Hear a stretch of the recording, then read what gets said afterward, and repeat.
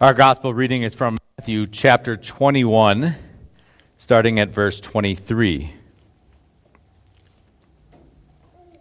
And when Jesus entered the temple, the chief priests and the elders of the people came up to him as he was teaching and said, "By what authority are you doing these things? And who gave you this authority?" Jesus answered them, "I also will ask you one question. And if you tell me the answer, then I will tell you by what authority I do these things. The baptism of John, from where did it come? From heaven or from man?" And they discussed it amongst themselves. If we say, "From heaven," he will say, "Why?"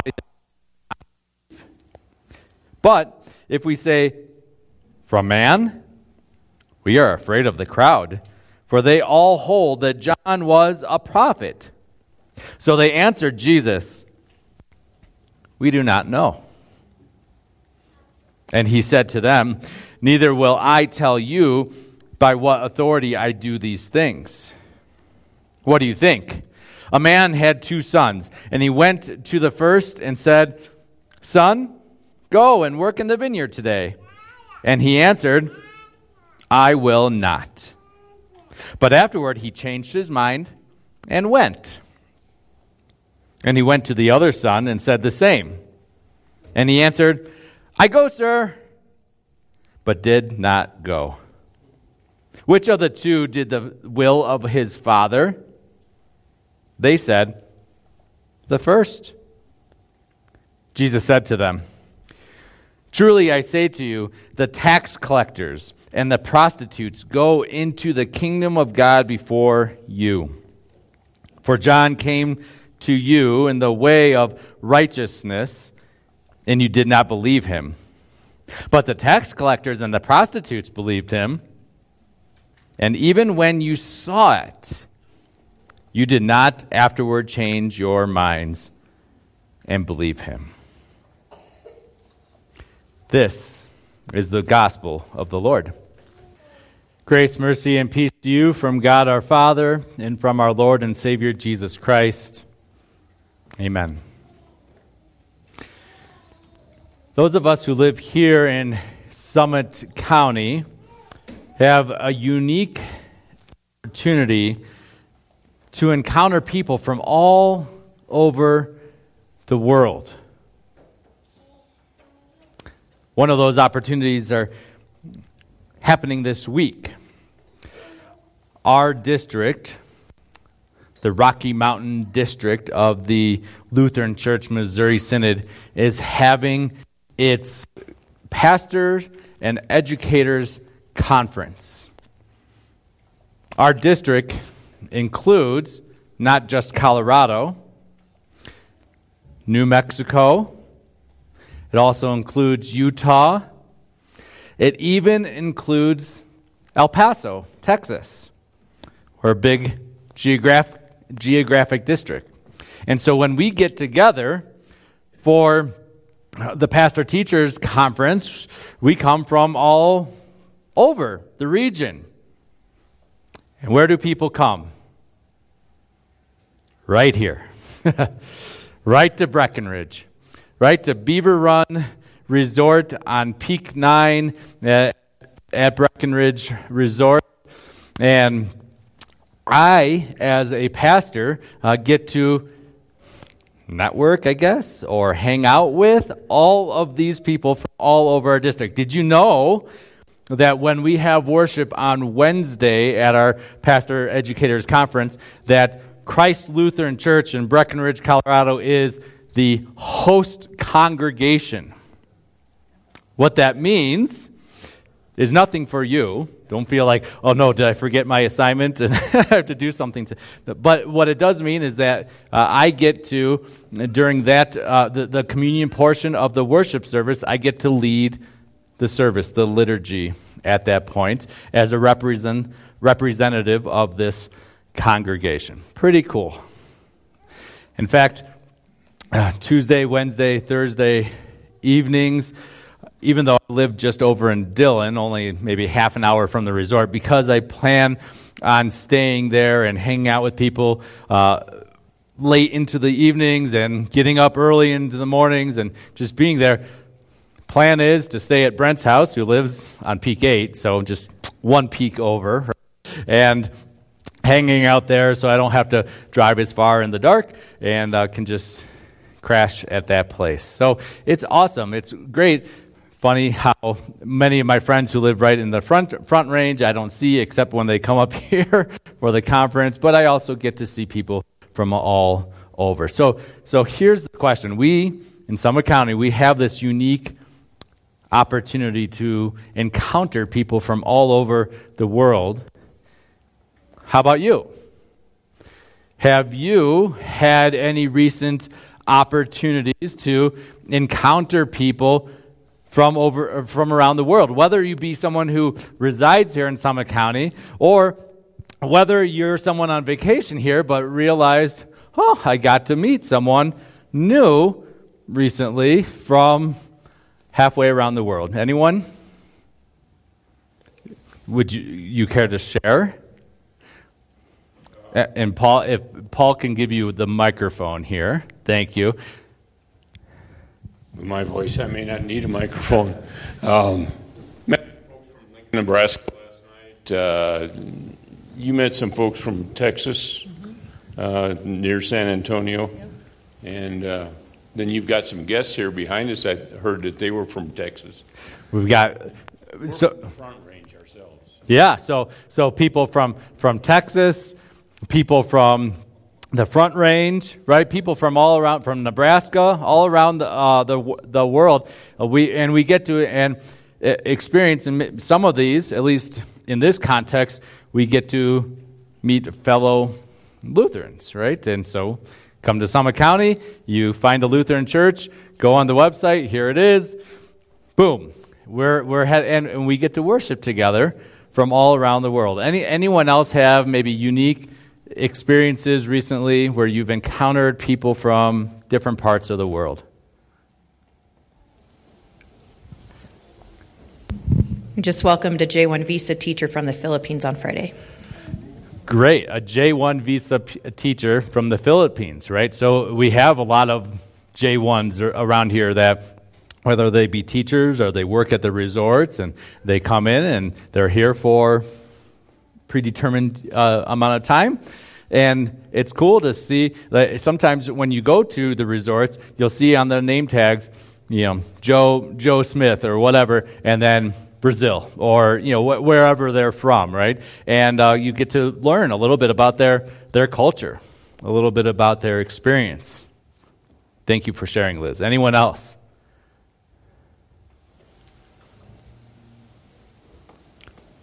Well, okay, Gene. Okay, this is true confession. Some people know that And Gene, can you take the microphone? Some people know that I spend some time at a craft brewery. It's called Broken Compass. I always meet people from around the country and occasionally around the world. I think some other people have visited that brewery. Yeah. What's good about it is that you can find out where they're from. They found out that I live here during the summer. Lots of them know about Open Arms and this congregation, because somehow or another I have a way of putting it into conversation. Love it. Where they go to church, et cetera, et cetera. You're fine. That's right. You're fine. So thank you for sharing that, Gene. And we have an opportunity when we see these other people from all over the world to talk about Jesus and his church in this place, all right? You're getting ahead of me, though. So we'll come back to that. Hopefully I will remember in a few minutes what we're talking about. But today we are starting kind of a new sermon series, mini-series. We're still going through the book of Matthew like we've been doing this entire church year. But this time, we are going to be spending time in Matthew's chapters 21, 22, and 23. The name of the series is As You encounter the world. And what we see in Matthew chapters 21, 22, and 23 is that Jesus, he's in one place, Jerusalem, but he encounters different types of people from all around the world. People like the chief priests and the elders and the Pharisees and the scribes and the Sadducees and the Herodians. Some of those maybe you've heard of, some of those maybe you're not as familiar with, and to be honest, we kind of blend all those together because, well, we're 2,000 years removed from that context, so we might not know exactly what's the difference. We're going to take some time throughout these next 6 weeks to look at these different individuals from these different groups and the way that Jesus encountered them and the way that it speaks to us who follow him today. So today we're in Matthew chapter 21, our scripture reading from earlier. And our text starts out with a question. Chief priests and the elders. So of that group that I listed just a minute ago, specifically today, we're talking about the chief priests and the elders, all right? And they ask Jesus a question. Who gave you this authority? Now, questions can be innocent, but as we look at the context here, maybe that's not the case happening at this point. A little bit of context. Where are we in Jesus' life? This is Holy Week. This is Jerusalem. The day before, what had happened? The day before was Palm Sunday. Jesus came riding in on a colt, on a donkey, into Jerusalem. He walks into the temple. The crowds are shouting, "Hosanna, Hosanna! Blessed be he who comes in the name of the Lord. Hosanna to the Son of David." They're going crazy for him. They're laying down their palm branches. They're laying down their cloaks. They're singing. They're celebrating. Son of David. What does that mean? It means Jesus is the Messiah. Jesus is the Christ. Jesus is King. That's what they are saying. And when he comes into the temple, he does something that would get maybe some people in a little bit of trouble. He turns over the tables and drives out the moneylenders. He exerts his authority as the Christ, as the Messiah. He then does something else that requires authority. He heals people. And now, today, probably Monday, Jesus comes back into the temple after sleeping the night over in Bethany. He comes back into the temple, and now he is teaching. He's teaching, as Matthew tells us at the end of chapter 7, at the end of the Sermon on the Mount, he teaches like one with authority. And so, the chief priests, they have this question: who gave you this authority? Because who is supposed to have, in their minds, the authority in that place? Them. They ran the temple. They were in charge. They set the laws for sacrifices. They were having their authority challenged on their turf. And so this isn't an innocent question. Well, who gave you this authority? Because they wanted to know. No, this was a question intended to trap Jesus. They were hoping to get Jesus to say something that would get him in trouble. Who do you think you are? Might be a better paraphrase of their question. They set this trap. And of course, Jesus, being wise as he is, turns the tables. He answers the question, their question, with a question. He says this, I'll answer your question, but first you answer mine. The baptism of John, 3 years ago. The baptism of John, down at the Jordan River. The baptism of John, where was that from? From heaven or from man? And here is where we really get to see the motives behind the chief priests and the elders' question. And they're calculating. You see, they were being so calculated. But you notice in their calculations, in their discussion off to the side, in that little huddle they had, they're not concerned with what they actually believe. Was John's baptism from heaven or from man? They don't care what they actually think. Probably can infer what they actually think. But what are they concerned about? They're concerned about what people will think if they say that they believe or not. They're more concerned with not with their belief in God or what God thinks of what they say, but they're concerned about what other people are going to think about them. Oh. And you see, they fall into the trap. When we are calculating,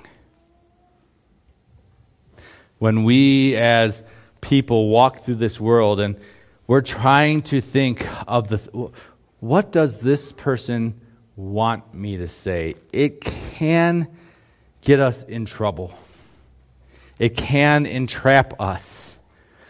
What does my teacher want me to say? What do my friends, they just asked me a question. What do they think? What do they want me to say? What should I say? What about your employer? Have you ever been calculating with your words so as not to get into trouble? This past week, I met a new barista over at True Blue Coffee House in Dillon by City Market over there. And it was a slow day, not a whole lot of people there. So I was working from there like I often do, take my laptop and work on sermons, emails, that sort of stuff, right? And so we had a time to chat and learned a little bit about her.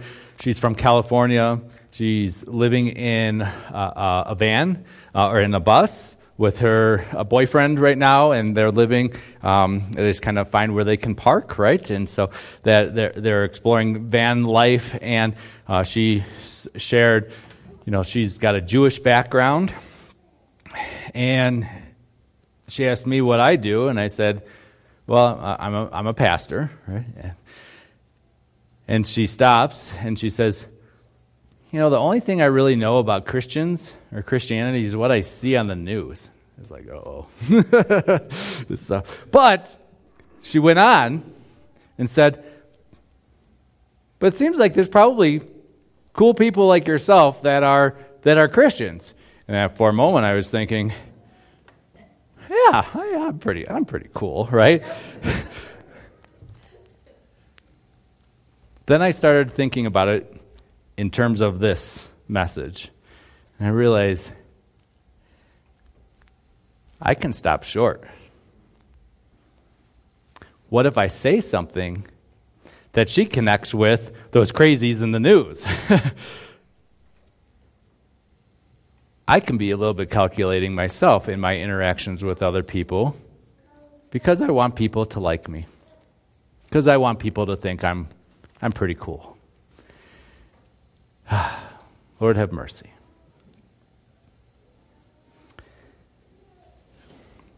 Jesus, in his interaction with the chief priests and the elders, he doesn't answer their question.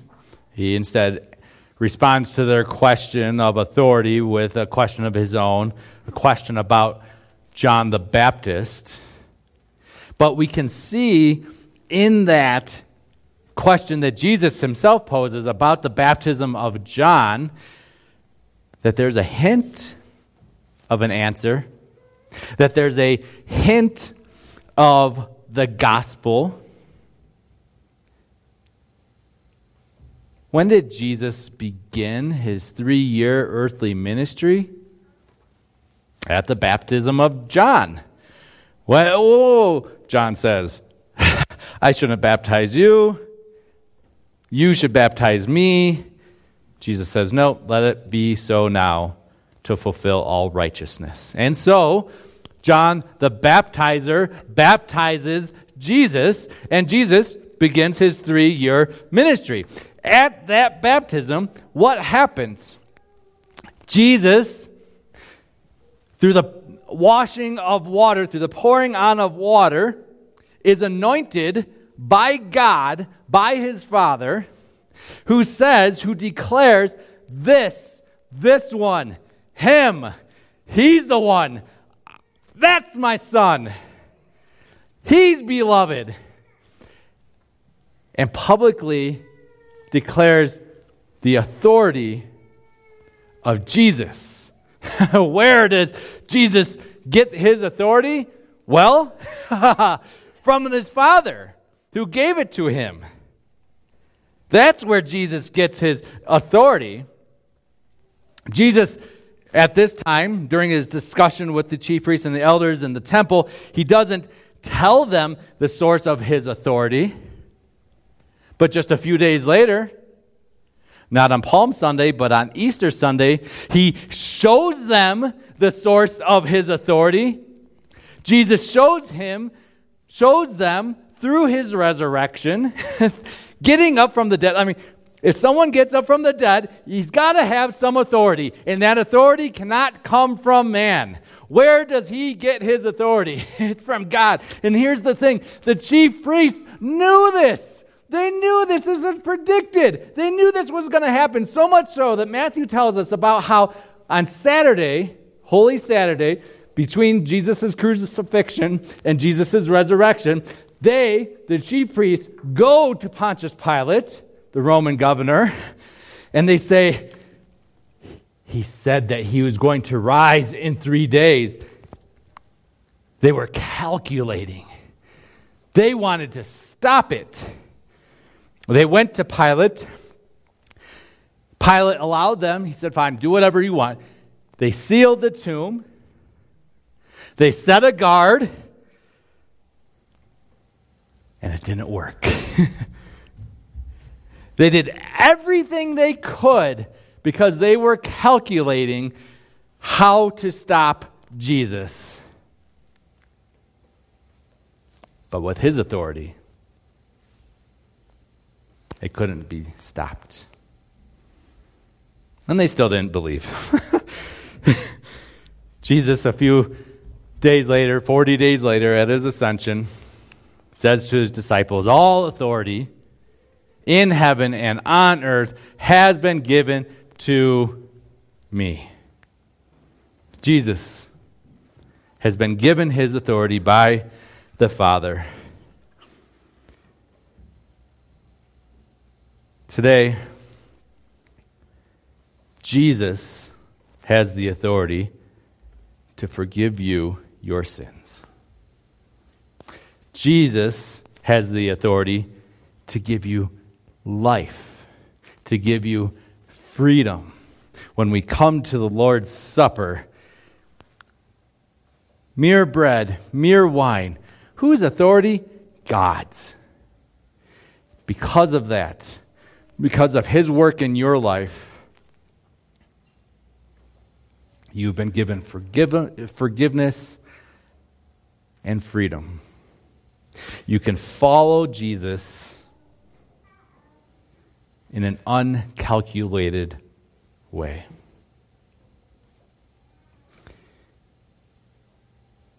Jesus, in our text,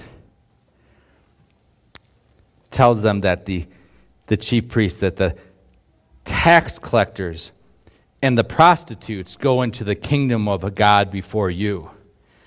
Tax collectors and prostitutes. Interesting, because this is the only place that those two are linked together in the same sentence. Usually, it's tax collectors and sinners.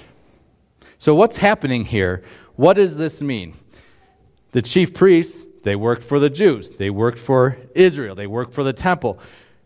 Tax collectors, who did they work for? They work for Rome. They work for the occupying force. They collect money on behalf of Caesar. So we've got that. We can see how the chief priest might not love this idea that those working for the other guys go ahead of them. But then, what about the prostitutes? Why does Jesus lump together the tax collectors and the prostitutes? Well, I heard this week and I read this week, and it seems to make sense. Who are often the clients of prostitutes? Roman soldiers. You can see why these two are linked together. You can see why these two groups of people can be despised by the holy chief priest and the elders.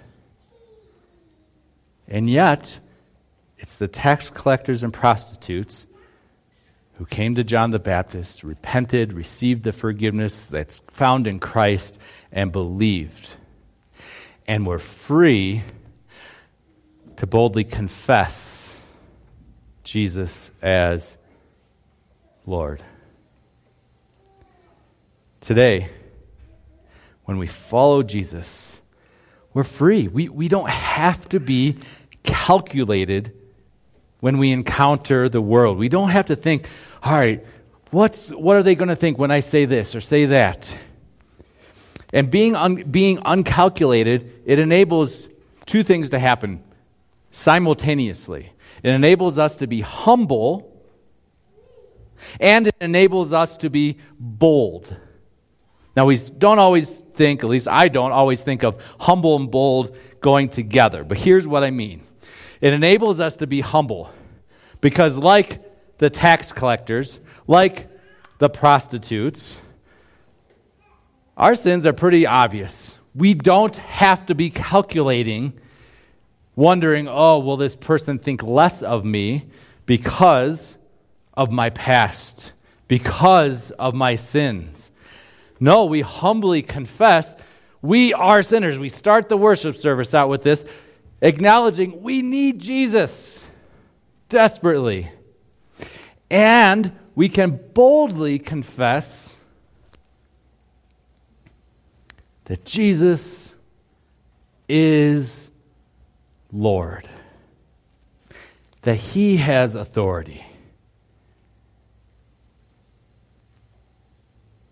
So that we can be like the tax collector Matthew, who was despised and hated by the religious leaders, who repented, had his sins washed away, and then he wrote a book and boldly confessed Jesus as Lord. May we boldly confess in humility that Jesus is Lord of our life and Lord of the world. Amen.